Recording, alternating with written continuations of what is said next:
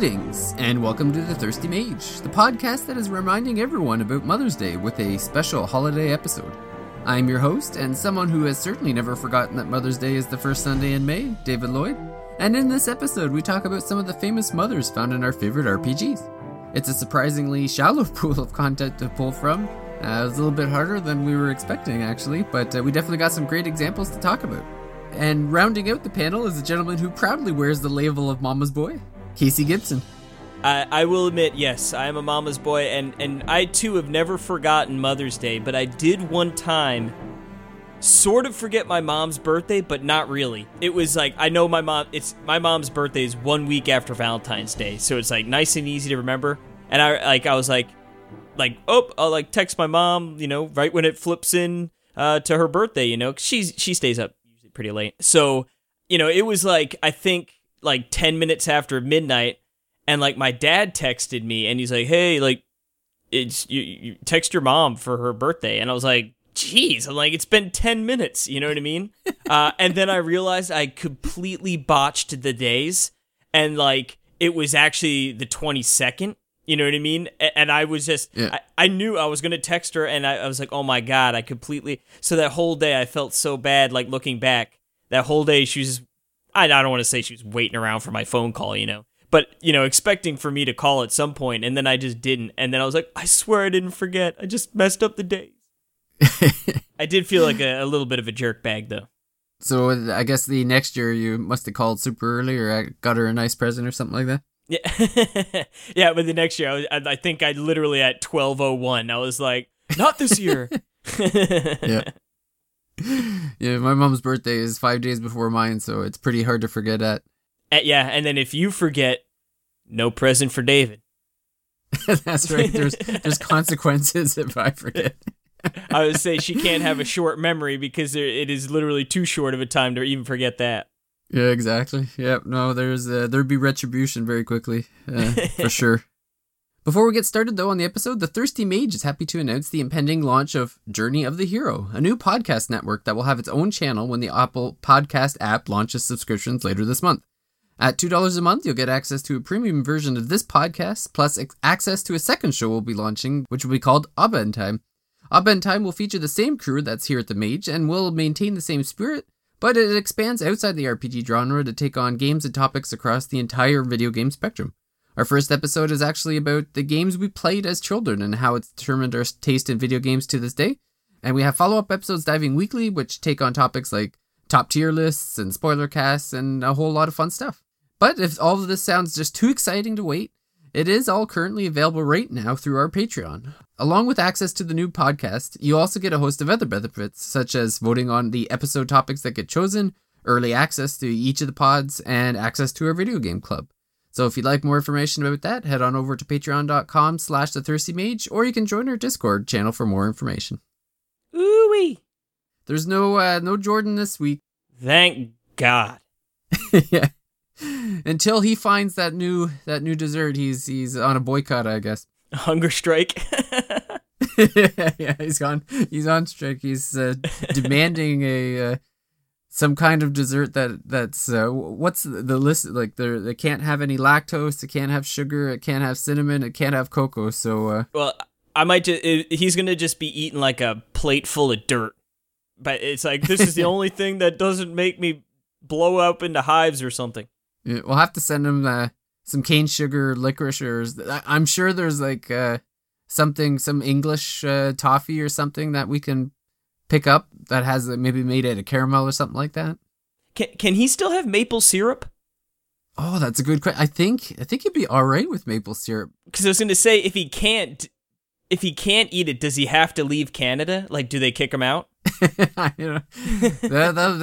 is a good question. We'll have to check the citizenship test for that one. But if maple syrup is on the list, I'll have to send him one of Quebec's finest sugar pies. So. Made directly. It's just basically a crust, and then they pour some maple syrup in as the filling. It's a little more complicated than that, I know, but I swear, I picture Jordan in like laying in bed every night, like getting ready to sleep, and then he just can't, and he's like, why did I take that damn test? Yes. Yeah, I don't know. It's one of those things. If it ain't broke, why look into it? Mm-hmm. Amen. Yeah. So, well, it's funny that we were talking about maple syrup because I'm back on the beer of the week here, and this week I'm talking about, and I'm back to butchering names because this is a French beer too. La Pure Lane. I'm probably really butchered that, but it's a maple brown. It's a maple brown Scottish ale from La Voix Maltais, and this is a Scottish ale that's brewed with Canadian maple syrup. So, yeah, so I'm doing my Canadian duty by ingesting that maple syrup in my veins at a 5.5 alcohol content, which it's a little bit low, but it's okay. The sugar makes up for it with an 18 IBU, so it's not the hop is pretty low, so it tastes good. It's basically like a Scottish ale if anyone's had one, and just think of like having a hint of maple at the end of the sip. Nice little aftertaste kick. Yep, just to give you that smooth, clean feeling on the way down, I guess. Nothing wrong with that. No, not at all.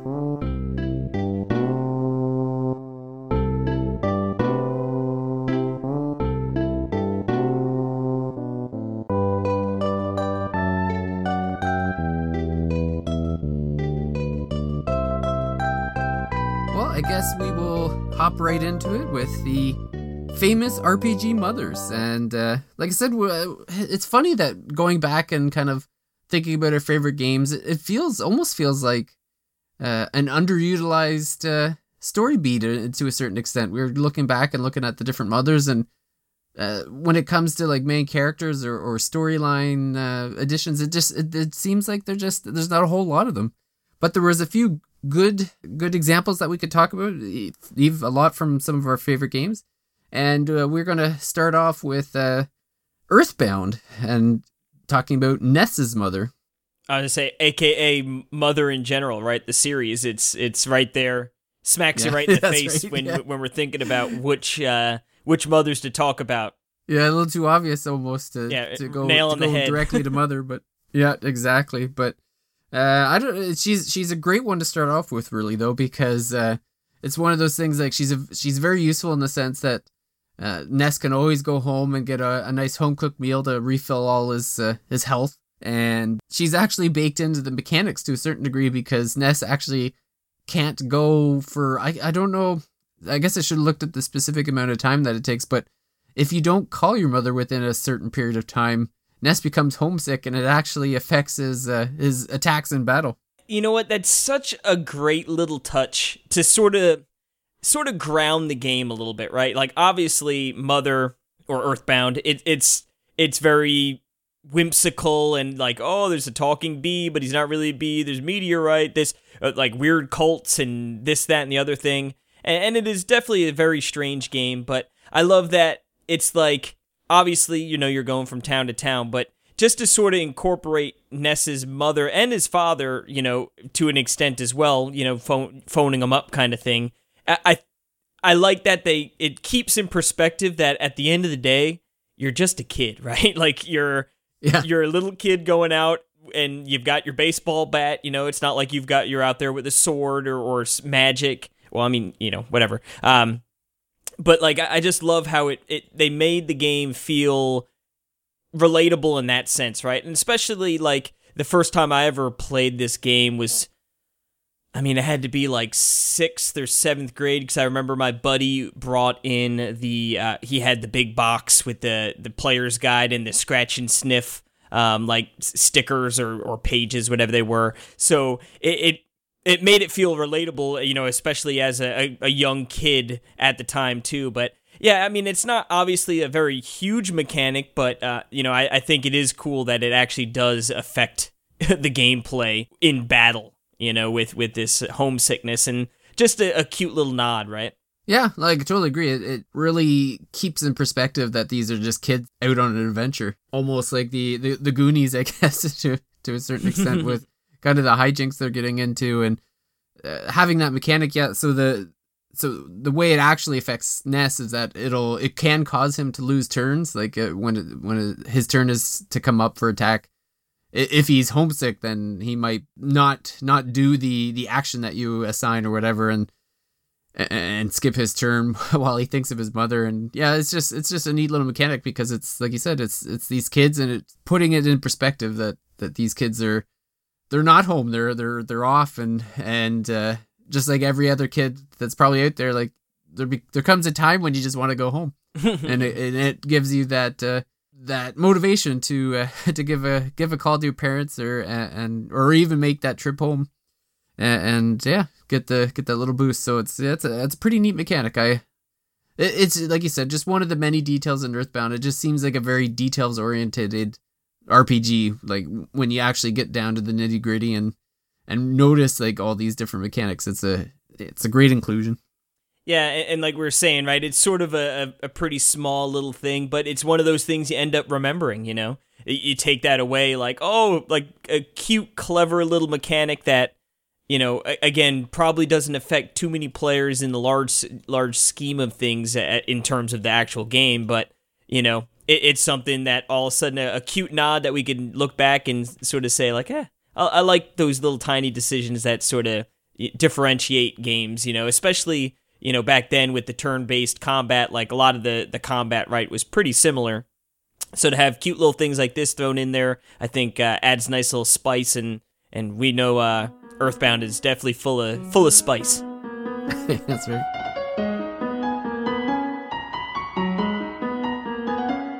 Our next mother on the list is actually has some connection to Ness's mom from Earthbound, because the next game on the list is Undertale. And we all know that Earthbound had a lot of impact on a lot of the story beats and the gameplay that happens in Undertale. And the mother that we're looking at, I guess not technically the protagonist mother, but definitely a mother figure in Toriel. So she's the, I guess a monster of some kind of like a almost goat looking, I guess, to a certain degree. I'm not sure how to exactly describe her, I guess. Don't talk about my mom that way. Yeah, that's right.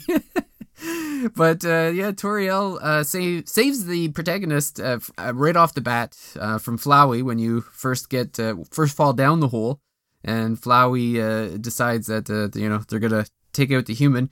But no, she appears and fights off Flowey and then takes you. It's basically she's like the tutorial section of Undertale, I suppose, where Toriel actually like walks you through the ruins of the dungeon in the first like area. And you end up back at the house, Toriel's house, and she bakes you a pie and gives you a room to live in and stuff, and wants to protect you and keep the protagonist around. Like really doesn't want them to go out on their own into the monster world where danger lurks, and then gets to the point where like obviously the game has to continue, so the protagonist leaves the house and finds the entrance to the dungeon, and then Toriel kind of like blocks it so that to say like, no, you can't go in, you'll get hurt or whatever, and she ends up being like the first I guess boss battle, if you want to call it that, where kind of I suppose in a sense she's kind of testing your determination to move on through the monster world. So on a pacifist run, you obviously wouldn't want to hurt her. So you just kind of absorb the attacks or whatever, do the mechanic. Take your beating. Yep. Or if you do go on a genocide run, then you can actually kill her, unfortunately, I guess. Not in the spirit of what we're talking about tonight, I guess, but it certainly is an option, I suppose. I was going to say, yeah, the pacifist mode, it sounds like a New York sports fan mode. Just sit there and take the beatings. That's right. Can I have some more? And the other little nod, I guess, that Toriel has to Ness's mom is that Toriel gives you a cell phone. So that there's a point where Toriel kind of leaves you in the ruins to kind of fend for yourself in a certain room or whatever, but there's a phone that you have that you can call her.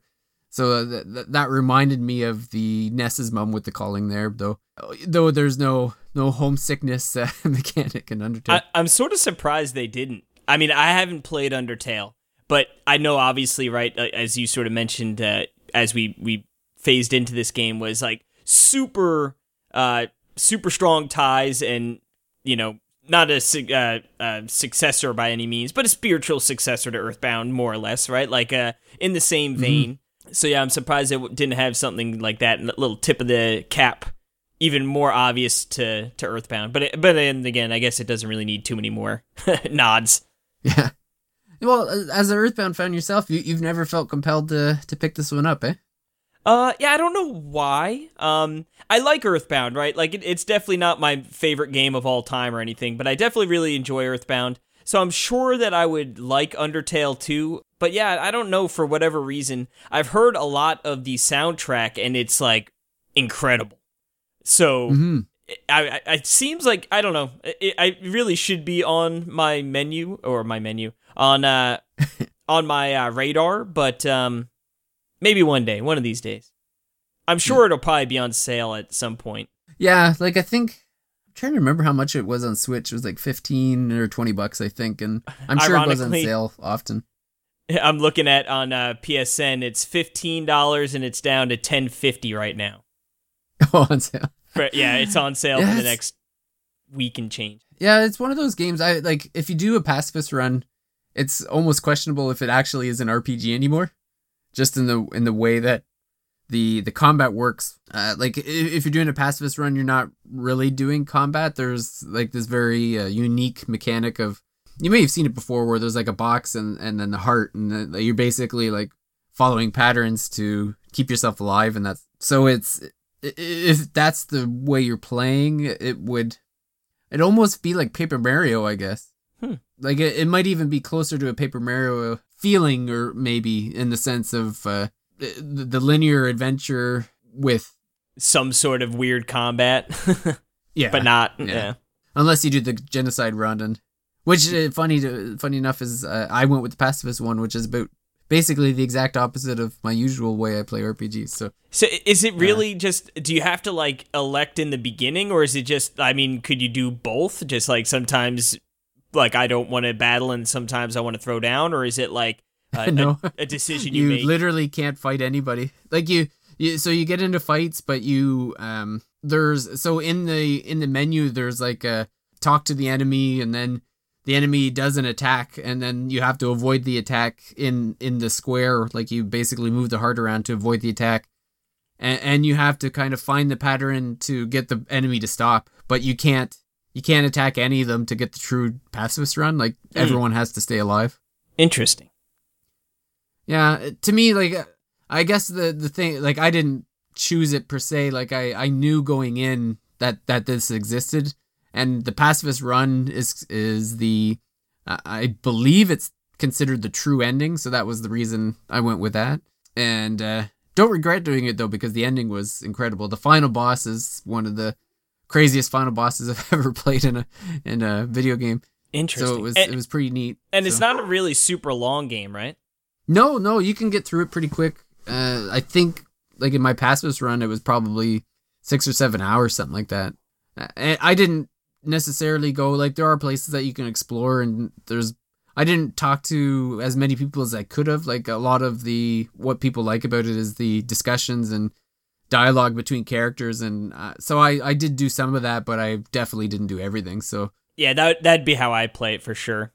You could probably do it in about 5 to 7 hours or so, and then maybe a few extra hours if you went back and kind of looked into a few more different areas that were neat.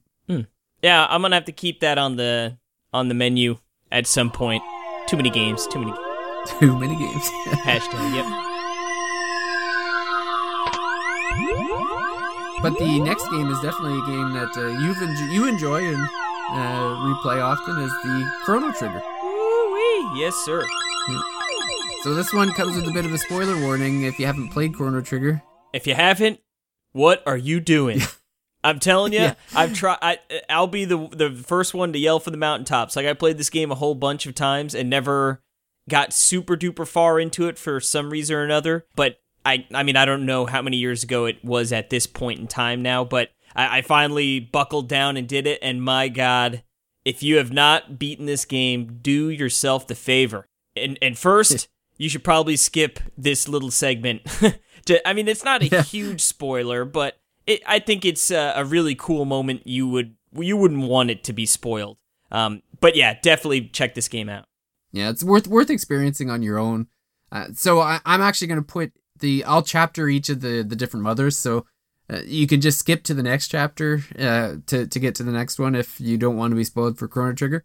But this is the mother of Luca, so this is Laura, and it's one of the more touching storylines in Chrono Trigger. So Luca is the kind of like the scientist, fix-it person in Chrono Trigger. And one of the things is one of the motivations for her to be so smart and to be so determined in the inventing and science and stuff is that her mother got into an accident, I guess 10 years before the start of the game, I suppose, 99 or 990 AD. Yeah, and, 9 years, right? Yeah, or whatever it was. Yeah. So she got so Laura got into an accident and she's no longer able to walk and kind of just sits in her room, kind of just despondent. Just kind of just sitting around, like kind of lost her kind of vibe for life, I guess. Depressed. She was depressed. That'd be the best way to put it. So obviously with Chrono Trigger, there's time mechanics. So you can actually go back in time to the moment that it happens. And as the older Luca goes, like you can actually go in and prevent the accident from happening.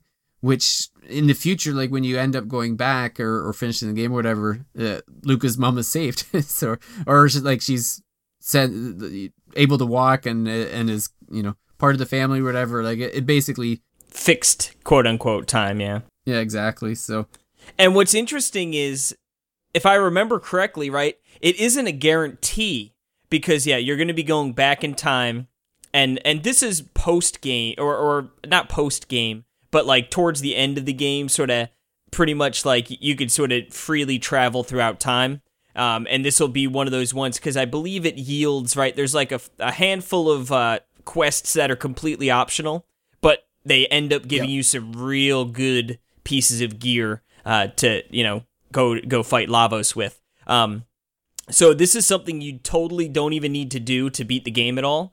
And also, like I said, if I'm remembering correctly, you can actually fail saving her, right? You could go back. You can. You could see the tragedy about to happen, and like you need to. I don't think it's like the tightest time frame, right? But like you need to be diligent and be paying attention to go save her. So you can actually mess it up, and then you just witness it right in front of your face, and nothing changes, right? So it's sort of cool that it isn't just I stumbled across this and we fixed her. It's now I've stumbled across this and now I'm actively fixing it, I always thought that was sort of a cool moment that not only do you go back and save her, but you can actually go back and just not prevent it from happening. Yeah, I remember when I did it, I was panicking. Like I can't remember the exact mechanic that you have to do, but I just remember like watching her get closer and closer and just like, no. Yeah, don't do it. At the last second, the machine stopped and then she was saved. So it was stressful, I guess would be the way to put it. Like there is a bit of work that's involved with some fast fingers to get in there and do the right thing. But yeah, like you said, it's if you're not paying attention, you can blow it.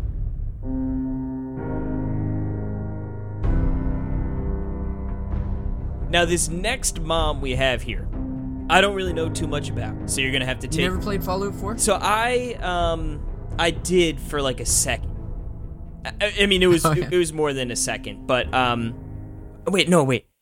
I'm trying to think. Is there Fallout 5 or it's 4 and then they went to 76? Yeah, 4 then 76. Okay, then I did play 4 when it first came out, but I didn't get very deep into it.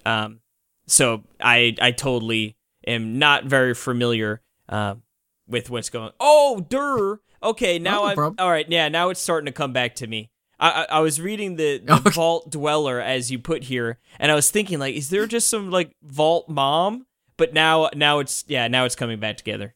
Yeah, just the name of the main character. Yeah, now I remember. Yep, I remember that situation. Yeah, so so Fallout 4 is a little bit different in the sense, like, because you choose your own sex, so you could actually be the father or the mother in this specific situation. When I played Fallout 4, I chose the female role, so I was the mother, and so the way the game starts off is that it's kind of like in this 60s setting. There's I believe it's China that the U.S. is in aggressions with, and there's the threat of nuclear annihilation, I guess, and so the family, there's the husband and wife and a baby, the baby Sean, and so the sirens go off, and at the beginning of the game, this is basically the way that starts, that the nuclear bomb sirens are going off, so they're told, everyone run to the vault. So they're all running together to the vault, and they just make it there. They're basically the last people into Vault 111, because as the vault is basically, they're being lowered into the ground, and you see like it close above you, and then like the bomb hits, so they just make it in there. And when they get into the vault, I guess the protocol is that they're all being like cryogenic or cybergenically frozen.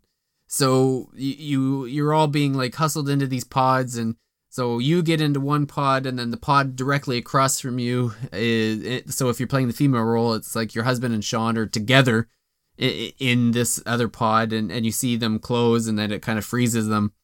And then what happens is that sometime in the future, someone breaks into the vault, and they're unlocking or I guess melting the husband and Sean across, and as you can see, I don't remember if it just something like if yours gets triggered open as well for some reason or malfunction or something, but you actually witness Sean being taken, and then the husband gets killed. Because like the husband is trying to like basically like won't give up the baby, so they end up shooting him and taking the baby. Again, this is all like the beginning. This is how the game starts, so it's not. Yeah, right off the bat. Yep, yeah. Yeah, this is before the game actually really gets going. So yeah, so basically the Vault Dweller wakes up at this point, and she goes and sees like her dead husband is still in the pod, and she leaves the vault and with one goal of like, I'm going to find my kid. So she goes out into Boston to find Sean. So I guess I won't get too far. I won't get too far into the story because there will be spoilers. But what I'll say is that she does find Sean at some point, and I guess how good a mother you are to Sean really comes down to the choices that you make, because there's with Fallout games, obviously you get to choose the morality of your choices or whatnot. So there will come a time where you'll be able to either reconnect with him or not. Or not. I don't know if I want to go much more detail than that, but yeah, it's one of those things. I guess it's not exactly what you might think. It kind of the story takes a bit of a turn, so I don't want to get too much into it because Fallout 4 I guess it's been around for a bit, and but it's still a game that maybe people haven't gone back to, and I believe, well, it's definitely on Series. Like if you have a Series X, it's in Game Pass, so I know it's free there. I thought for a minute it was one of those games in the PlayStation Plus. Remember there was a bunch of games that PlayStation was given for free that were, I remember like Final Fantasy 15 and Persona 5, like they were part of that PlayStation Plus program. I can't remember if Fallout 4 was one of them. I'm trying to think. Yeah, part of me wants to say yes, but then part of me is like, no. Let me see if I could pull it up in the PlayStation app here. Because if I have it in my library, then I would say yes. But I wonder. I bet you they took it down. Oh, it is in there. Oh, is it still in there? If it's not there anymore, it's because of the new partnership. But it definitely was there before. Yep, I've got Fallout 4 there. It's in my library, so I got it from that screen. So if it's not there now, it at least was at one point. Yeah, if this is something, if people are interested in Fallout 4, you can play it for free on either PlayStation 5. I think it was also available in PlayStation 4 as well through the Plus collection. And honestly, I bet you could find a physical copy pretty cheap, if I had to guess. Yeah. But yes. You could take over this one because this is a bit of a short one, but a fun one. Boom. Yes, this is a little shorty. Yeah, we were trying to think, right? Of course, it's sort of like I'd mentioned earlier, right? When you're thinking about famous moms, you're thinking for sure Ness's mom. You're thinking about Stacy's mom because she had it going on. How many times I heard that Casey's mom's got it going on, dude? I can't even just count. Imagine. But this little mother came in pretty early on in my gaming career, and probably for many people as well. And that is actually the Mother Penguin from Super Mario 64. Now, she plays a bit little role. She has lost her baby penguin, so who's to say how good of a mom she really was? It's up for debate, for the sure. The jury's still out. Yeah. The jury's still out. Now, the question, though, is, were you the good Samaritan who brought her little baby penguin back and got yourself a shiny Power Star? Or were you the monster who brought that little baby penguin up and chucked it off the side right in front of Mom? Because I know people out there listening. There are a couple of monsters out there. They've done it. Yeah, I know. I've done both. I've probably done both as well. We're all monsters. Yeah. Well, sometimes you just gotta know what happens, right? Yeah. I feel like nowadays, like the big penguin would just like bump you off, like bumper cars, like it just run into you and knock you off the edge. Yeah. That would be an interesting, if they ever remade Super Mario 64, I think that would be a good change, that if you actually did that or tried to do that, then the Mother Penguin would attack you and make you lose a life. I think that would be a pretty neat upgrade. Yeah, it's like Zelda, right? When he slashes the cuckoos, like, or whatever. That's right. They also eventually start coming at you. Yeah, this would be, you'd be the wrath of Mother Penguin. Yep. Boom. No, I think that would be fair. Or maybe she calls in a bunch of penguin friends and they all come and beat the crap out of you. Oh, man, they should have added that into the All-Star mix. Like, can you imagine they just threw that in there? Missed opportunity. Oh, man. Too funny.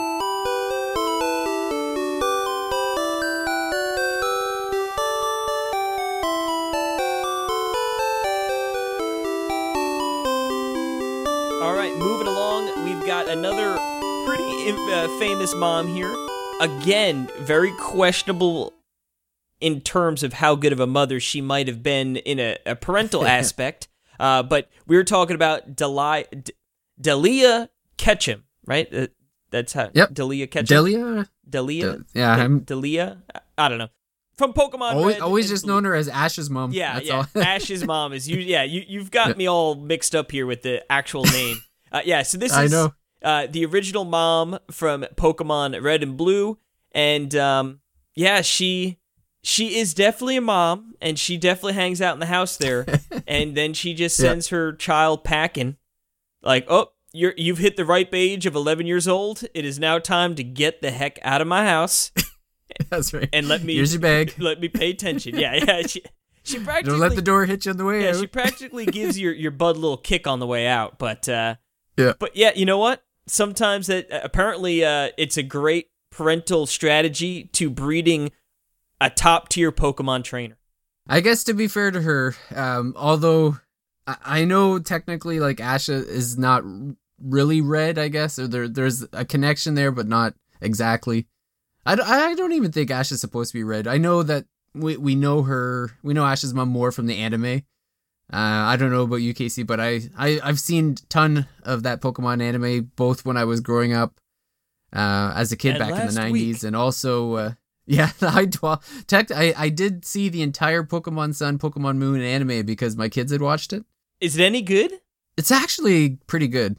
It's I would say that not much has changed from the original. Like you still have Team Rocket in the Alola region, so they're still up to their thing, but instead of like always blasting off, there's actually this other thing where they end up becoming friends with a Beware. I don't know if you remember that Pokemon from Sun and Moon, but the Beware always shows up at the last second to take them off, like to basically, the blast off is the Beware picking them up and taking them or something, or he's always blowing their cover.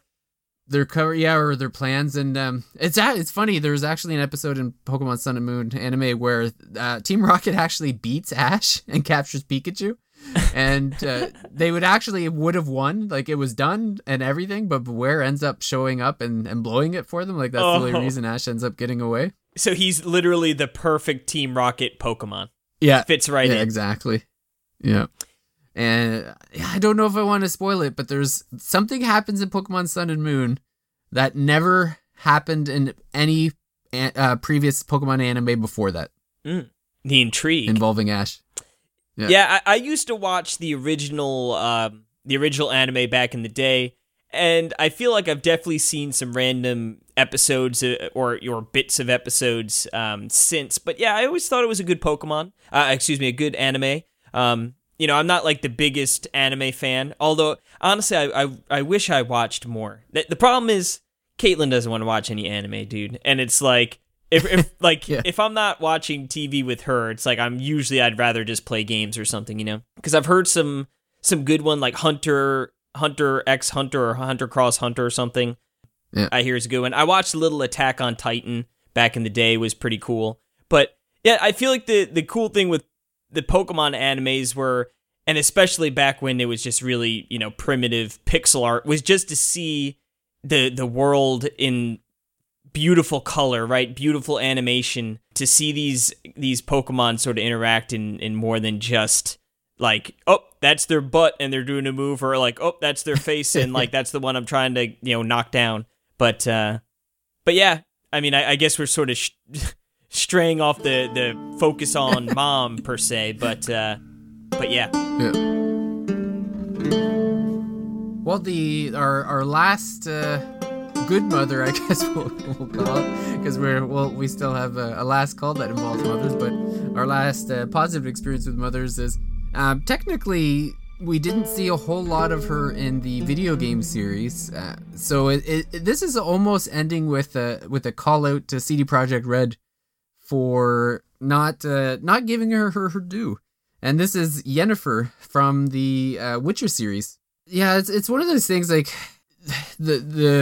I'm always getting confused now, because I really love the Witcher series on Netflix, but then the I've only played Witcher 3 and the stories are pretty far apart. Like they're not really on the same things, but I know with Yennefer, the basic premise, I guess, is that she ends up giving up her fertility to I guess, like, I don't know how close the Netflix adaptation of the book was, but to I guess in the adaptation it was to make her pretty, I guess, like to fix her up or whatever, and so she ends up giving up her fertility for that. So she can't have a baby, and Geralt as a Witcher, he's not able to have children either.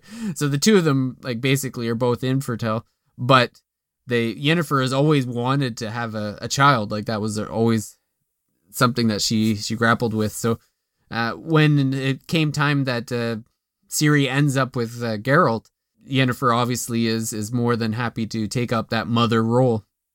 And I know, just reading, I know in the books, there's the thing is I know a lot of fans out there, and I was actually just reading a forum post on CD Projekt Red where fans were really kind of giving it to them for not including that relationship as much in the Witcher series, like the video game series, especially in the third one, in the sense that Ciri, like, there was that relationship between Ciri and Yennefer that was built up, and to the point where Ciri actually chose to take on Yennefer's name. Like, obviously she had that connection with Geralt, but she ended up choosing Yennefer as the taking her last name and calling herself the daughter of Yennefer. So there's a lot of details I guess we could get into that maybe is probably best left for reading up. So I'm sort of surprised, right? Like, they weren't able to sort of foster that relationship somehow, maybe not within the main line. And again, I haven't really played, I played a very, very, very minimal amount of Witcher 3, but I know it's super dense with side quests and things going on in that regard, right? So I'm surprised they weren't able to, maybe even just have like a string of side quests that really sort of illustrate how strong that bond was, right? But I wonder if that's something maybe they'll maybe approach as sort of a criticism to improve upon in the next game, you know? Who knows when that'll ever happen if it does, but yeah. Yeah, because having played Witcher 3, like, I know I could definitely feel that from Yennefer. Like, there was definitely Yennefer's... You could feel that there was a connection that she had to Ciri, and that she was spending, like, her time trying to find her and doing whatever it took to find her and help her. And so you could really feel the motherly concern or love from Yennefer's point of view, but it didn't feel like when they finally did meet up. Yeah, it didn't feel as reciprocated as it may have should have been, or maybe is perceived in the books. Maybe it's a little stronger there, to the extent where it's like you would think there would be a little bit more action. Like, there is kind of like a hug in the game, but it's not. You wouldn't get the feeling from Ciri that there was the same level of love coming back that you could feel from Yennefer going there. It might have even been the fact that the way they're playing up Yennefer kind of almost a little cold to people in general, I guess, like trying to create that character. I guess, I don't know, but you could definitely feel that she had that level of love and concern for Ciri. But yeah, it's just, I don't know. I just know that having read some stuff, it just seemed like there was a bit of a disappointment in how that relationship ended up coming to fruition in the game. So, yeah, interesting. I wonder if it was just either a lack of like from the developer's point of view, or the developer side, like just like how strong of a bond that was, you know, or if it was just merely like it just didn't end up being portrayed as they want. You know, obviously video games, right? I feel like in terms of storytelling, sure, there are absolute wonderful examples. The Last of Us, right, is like they're sort of the pinnacle of storytelling within games, and then just maybe some developers aren't there yet where they can make that moment feel more special than it's portrayed on, you know, through the characters. Yeah, I would say that, especially like CD Projekt Red. I feel, I don't know, I don't want to call it shallow, because but there seems to be like a bit of a missing emotional. It's one of those things, like I felt it more in Cyberpunk, in the sense of like there's a little bit less of an emotional connection that you can kind of feel. I guess in Witcher 3 there was certainly more of it, but you wonder how much of it just comes from the story itself, as opposed to like the developers putting kind of their spin on it, I guess. I don't know, hard to say, but yeah, I definitely think that they might have shortchanged it a bit in that one. So. This is the last call for alcohol this evening. Drink up, drink up, drink up, and order again. This is the last call for alcohol. Get going. But that brings us to Last Call, and we talked about a lot of great mothers in RPGs, but it is Mother's Day, and as everyone knows, there's always with the good comes the bad, and so we want to highlight a few of the worst or maybe the most feared mothers in RPGs. And Casey, you're gonna kick us off with a series that I haven't played too much of myself. So I'll let you take this one. This is Annette Birkin of Resident Evil 2. Yes, so not quite an RPG, but an infamous mother nevertheless. Yeah, she makes her debut in Resident Evil 2. She is the husband of William, who is, you know, one of the top scientists, you know, big antagonist character, sort of driving the plot forward. He's obsessed with creating the T virus is sort of what all the zombies, so your average zombies are, right? So they're working on the G virus, which would be, you know, like a real big step up in terms of bioweapons. So he ends up sort of like injecting himself, but he also like tests on his daughter and stuff, you know what I mean? Like embryos within his daughter, and it's like, what's going on here? And obviously Annette, she is a scientist as well, and she just, whether it is blinded by science and research, she lets these things happen, with her husband and her daughter, and doesn't do much to stop it. But yeah, I think it's pretty bad when mom is working on some horrible viruses to kill people and isn't afraid to throw her kin into the fire. No, that's I think that would qualify or forgetting her birthday or her Mother's Day, I think would be justified in this case. Yeah, no good. And then just completely unrelated, I cannot wait till Resident Evil 8, which comes out in a mere few days from recording this, and will be out when you're listening to it. I'll be scared. Is the lady, what is it, Lady Demetriou? Something like that. Yeah, she the big tall woman with the big features. Well, I'm not sure if she's a mother or not. She could be. Yeah, I know there are like 3 underlings. I don't know if they're her daughters or if they're just that, her underlings. But we might have an update on next year's Mother's Day list. Throw her into the mix. Yeah, that's right. Yeah, you got the pre-order on that one? You know what? I don't. I keep wanting to. Like, I've been meaning to go over to GameStop or something, and I just haven't gotten there. And I feel like at this point, I'm just gonna pick it up day one and hope they have it. Day one, though. Yeah. Oh yeah, no, I'll be playing this one on Friday. Absolutely. Sweet. Oh, look at that. Just looking at it quick. Sorry? There's the Resident Evil Village Collector's Edition for $220, which comes with a poster, a figurine, some sort of box. So funny. I won't be getting that version. That seems fair. I'd love to get collector's editions, but man, they can run up the price pretty quick on some of those. I always love a good JRPG collector's edition that throws in like the art book kind of thing, and maybe some like musical OSTs that end up only being like a little bit more expensive. But yeah, like this one is what, the game's $70 and the collector's edition's $220, and it's like I don't need these like. I don't need a Chris Redfield figurine it's not like I'm looking at the stance. I don't know if it's final or not. It's not even like a cool looking figurine. But anyway, it was with me with Trails of Cold Steel 4. It was I'd love to get the collector's edition, but I think they were like $199 or something like that. It's like, oh man.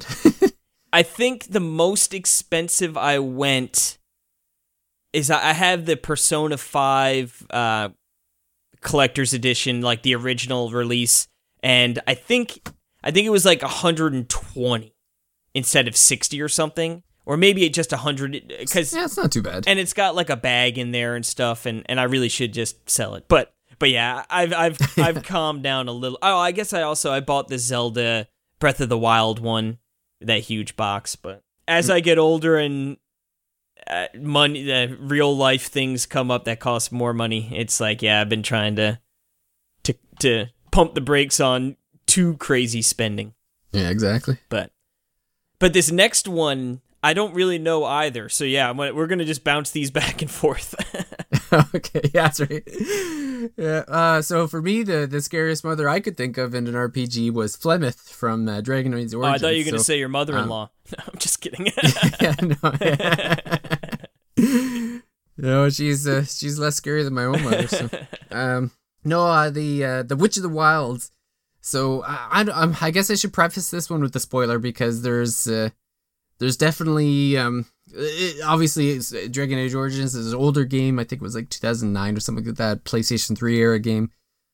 So if anyone had any inkling of going back to that, it's not necessarily a main story beat per se, but it definitely will ruin one of the characters' backstory. So I'll preface that as a spoiler. And again, I'll have chapters for everybody, so if you want to skip any kind of spoiler. But basically, Flemeth is so when you start Dragon Age Origins, you run into Morrigan in the wilds, and you end up going back to her place and meeting her mother Flemeth. So Flemeth ends up sending Morrigan off with you. But the backstory to Flemeth, I guess, or the way that she became the Witch of the Wilds, is, from what I can recall, I think it's all kind of vague, and there's different stories that are going around, but I think the general idea of the story was that she was originally married to a noble in Ferelden, And then she ended up meeting a poet that she ended up falling in love with. So she kind of took off on the noble.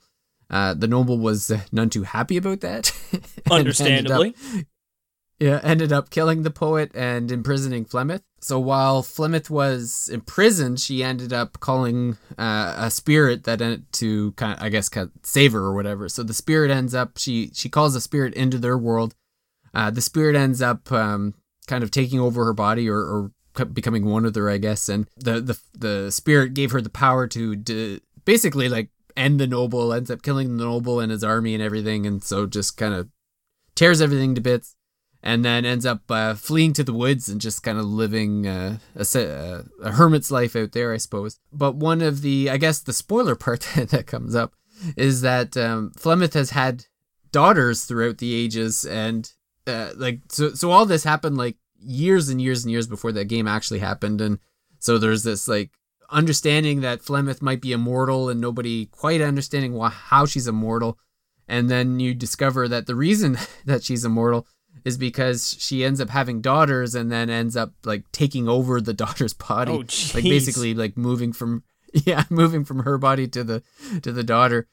Yeah, like I said, it's a bit vague in the process that it works, or at least I from my memory, I don't recall exactly how it works, but I think it's not so much taking over the body. Like I believe there is a bit of like an amalgamation between the two, but it's definitely like Flemeth obviously is like her personality still there, her memories are still there and everything. And so that's kind of like the whole thing with Morgan, is that she's basically the next daughter in line for Flemeth to consume, I guess, or whatever for her immortal life. So as mothers go, I guess, killing their daughter for their youth is probably pretty bad as well up there on the do not getting a card on Mother's Day atrocities. Yeah, I guess with a name like Flemeth, we should have been, something was up. Skeptical. Yeah. Suspicious. Yeah, that's right.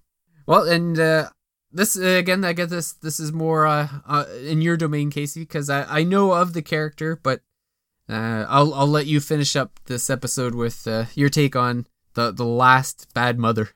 Yes. So, again, I was thinking, like, trying to think of famous and infamous moms, and how do you go much further without including Mother Brain from the Metroid series, which, I guess sort of loose in terms of a true mother, right? Like she's actually AI, right? So she was AI created by the Chozo, but then when the space pirates invaded, ended up flipping on them and joining up with the space pirates, and essentially with her, super intellect, crazy AI, she actually becomes the leader of the pirates and greatly increases their efficiency as they sort of, slowly but surely take over space. And, this is obviously, well, I guess I shouldn't say obvious, but if you've never played any Metroids, she's like the big bad in the very first Metroid for NES.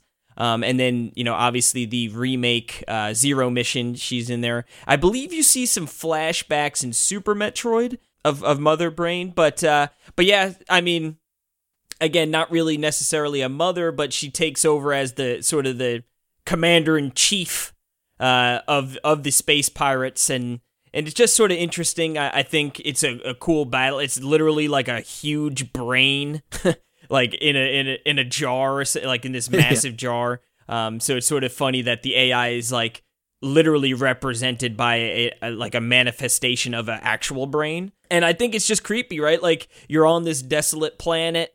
You've got these space pirates coming at you. You're very alone, and then you run into this big freaking brain in a jar, just unleashing business at you. But yeah, pretty badass. And then actually, I was thinking too. Right, this is unrelated. I know this is the last one we had here, but I was thinking also Adria from the Diablo series, not being a great mother either. You definitely get into some spoilers with that one. We'll have to save that one for next year's edition. We don't want to take up all the bad moms, but yeah, it almost seems like the bad moms are more prevalent than the good ones.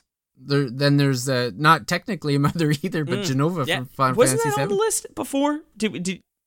It Yeah, I was was on the gonna list. say, I I must was have like- deleted it. Yeah, I how don't did know we what go? happened.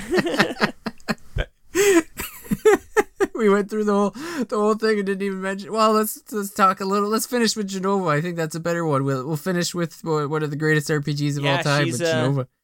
She's a crazy one, huh? Like, sets off the events for what a great story. Yeah. Well, the Genova's not technically the mother. Like, Sephiroth does have an actual mother. Oh man, now I'm like, do we want to get into that? Maybe we'll save it because who knows? Maybe there's with Final Fantasy VII Remake on the horizon. I'm sure we'll have an episode about Integrate and Intermission or whatever that game ends up Integrate, being called. yeah, and then we'll definitely be talking about her there as well. Yeah, so maybe we'll save it for that because there's always again we don't want to get too much into spoiler territory here. It's just supposed to be a fun episode about some of the different mothers, so we'll leave it at that. But yeah, definitely leaving some ammo for future Mother's Days. Like I said, we don't want to bust it all here when it comes once a year. So that's right. Well, I want to thank everyone for listening to our episode about mothers. And I'm sure we've missed some. I know there was one in someone was telling me about A Mother in Lost Odyssey, and unfortunately I haven't played that one yet. I got it purchased, I got it it's downloaded and everything, and I played the first about 20 minutes. And that's as far as I got because I've been distracted with a few other games. But I'm still working on Persona 4, which is completely and utterly without any mothers. And well, I guess there's one social link that's a mother, I guess, but again, you don't really see the mothers of the main cast of characters there for the most part. Oh, I guess you see Kanji's a couple and Risei's a couple, but the main heroes, not big events, not big roles. No. What about you, Casey? What are you playing these days? Well, I'm still playing Trials of Cold Steel. I picked up Pokemon Snap, so I've been playing that, or new Pokemon Snap, excuse me. And then, I'm going to be playing Resident Evil 8 this weekend, which I'm very excited about. And then I feel like we're on the beginning, right, of sort of going into, like, Final Fantasy VII, SMT3. I know there's some more bigger RPGs coming out as well. But yeah, I feel like we're coming up to the, like, we're going to get hit with a bunch of games, then E3 is going to come out and hit us up with even more games to be excited about. So, the Detective Club, that comes out soon for Switch. I think that'll be pretty cool to check out. So, definitely. You still got Eve's 9 to play, too. I know. That's like, I'm trying to think of a good treat to allude it to. It's like the chocolate mousse pie sitting in the fridge, you know? You know it's there, you know it's going to be delicious. It's just a matter of when you dig in. Ugh, I wish I had bought the physical copy of that one, because I would have sent it off to you so that you could play it. But I think when it first came out, I don't know if the physical copy was even available right away. I think it ended up getting delayed in the whole with the whole COVID thing. So, but yeah, it's around there. I'm sure there'll be we're getting to the point where there'll be a sale sooner or later, I suppose, too, because I'm assuming you'll be looking at the PlayStation 5 version of that one. Yeah, well, because I was thinking too, right? So we actually, I don't know if you've been paying attention, but we got a date for Ys 9 on the Switch, and that comes out July 6th. So I'm already looking at it, so I don't know. I mean, I do love my games on Nintendo, my JRPGs, but honestly, I'd probably go PS4 because I know it's probably going to run and look better. Plus, like you said, I'm going to keep an eye out. I could probably snag that on a discount at some point in time. Yeah. I can't wait. It's going to be so good. It's going to be a fun summer video games this year, and even more so now that we have the second podcast going, so even some of these non-RPGs that we'll be playing could end up over there. So again, just remind everybody to head on over to patreon.com/thethirstymage if you want information on how to get in the extra podcast now, as well as even having a say in the topics and games that we cover. But like I said, otherwise, if you're an Apple user, if you listen to this show through Apple Podcast, there's with the latest update to the iOS, Apple has really updated the whole podcast app, and they're going to be doing paid podcasts or paid subscriptions right through Apple. So if you haven't jumped on the Patreon for us yet and looking for an easy way to support the pod, that's coming up. So you'll have access to 2 podcasts per week. We'll probably end up doing the Thirsty Mage on Sundays as usual, and then maybe the second one on Wednesdays. But for everyone else, though, the free, there will be no changes to this one. So no worries and no panicking for that one. So yeah, I guess I'll thank Casey for joining me for this episode of The Thirsty Mage, and we'll see everyone again next week. Yes, thanks, man. I appreciate it, and definitely looking forward to hitting up those Apple/Patreon exclusives, getting more out there for the people, and I think it's going to be a lot of fun. Happy Mother's Day, everyone!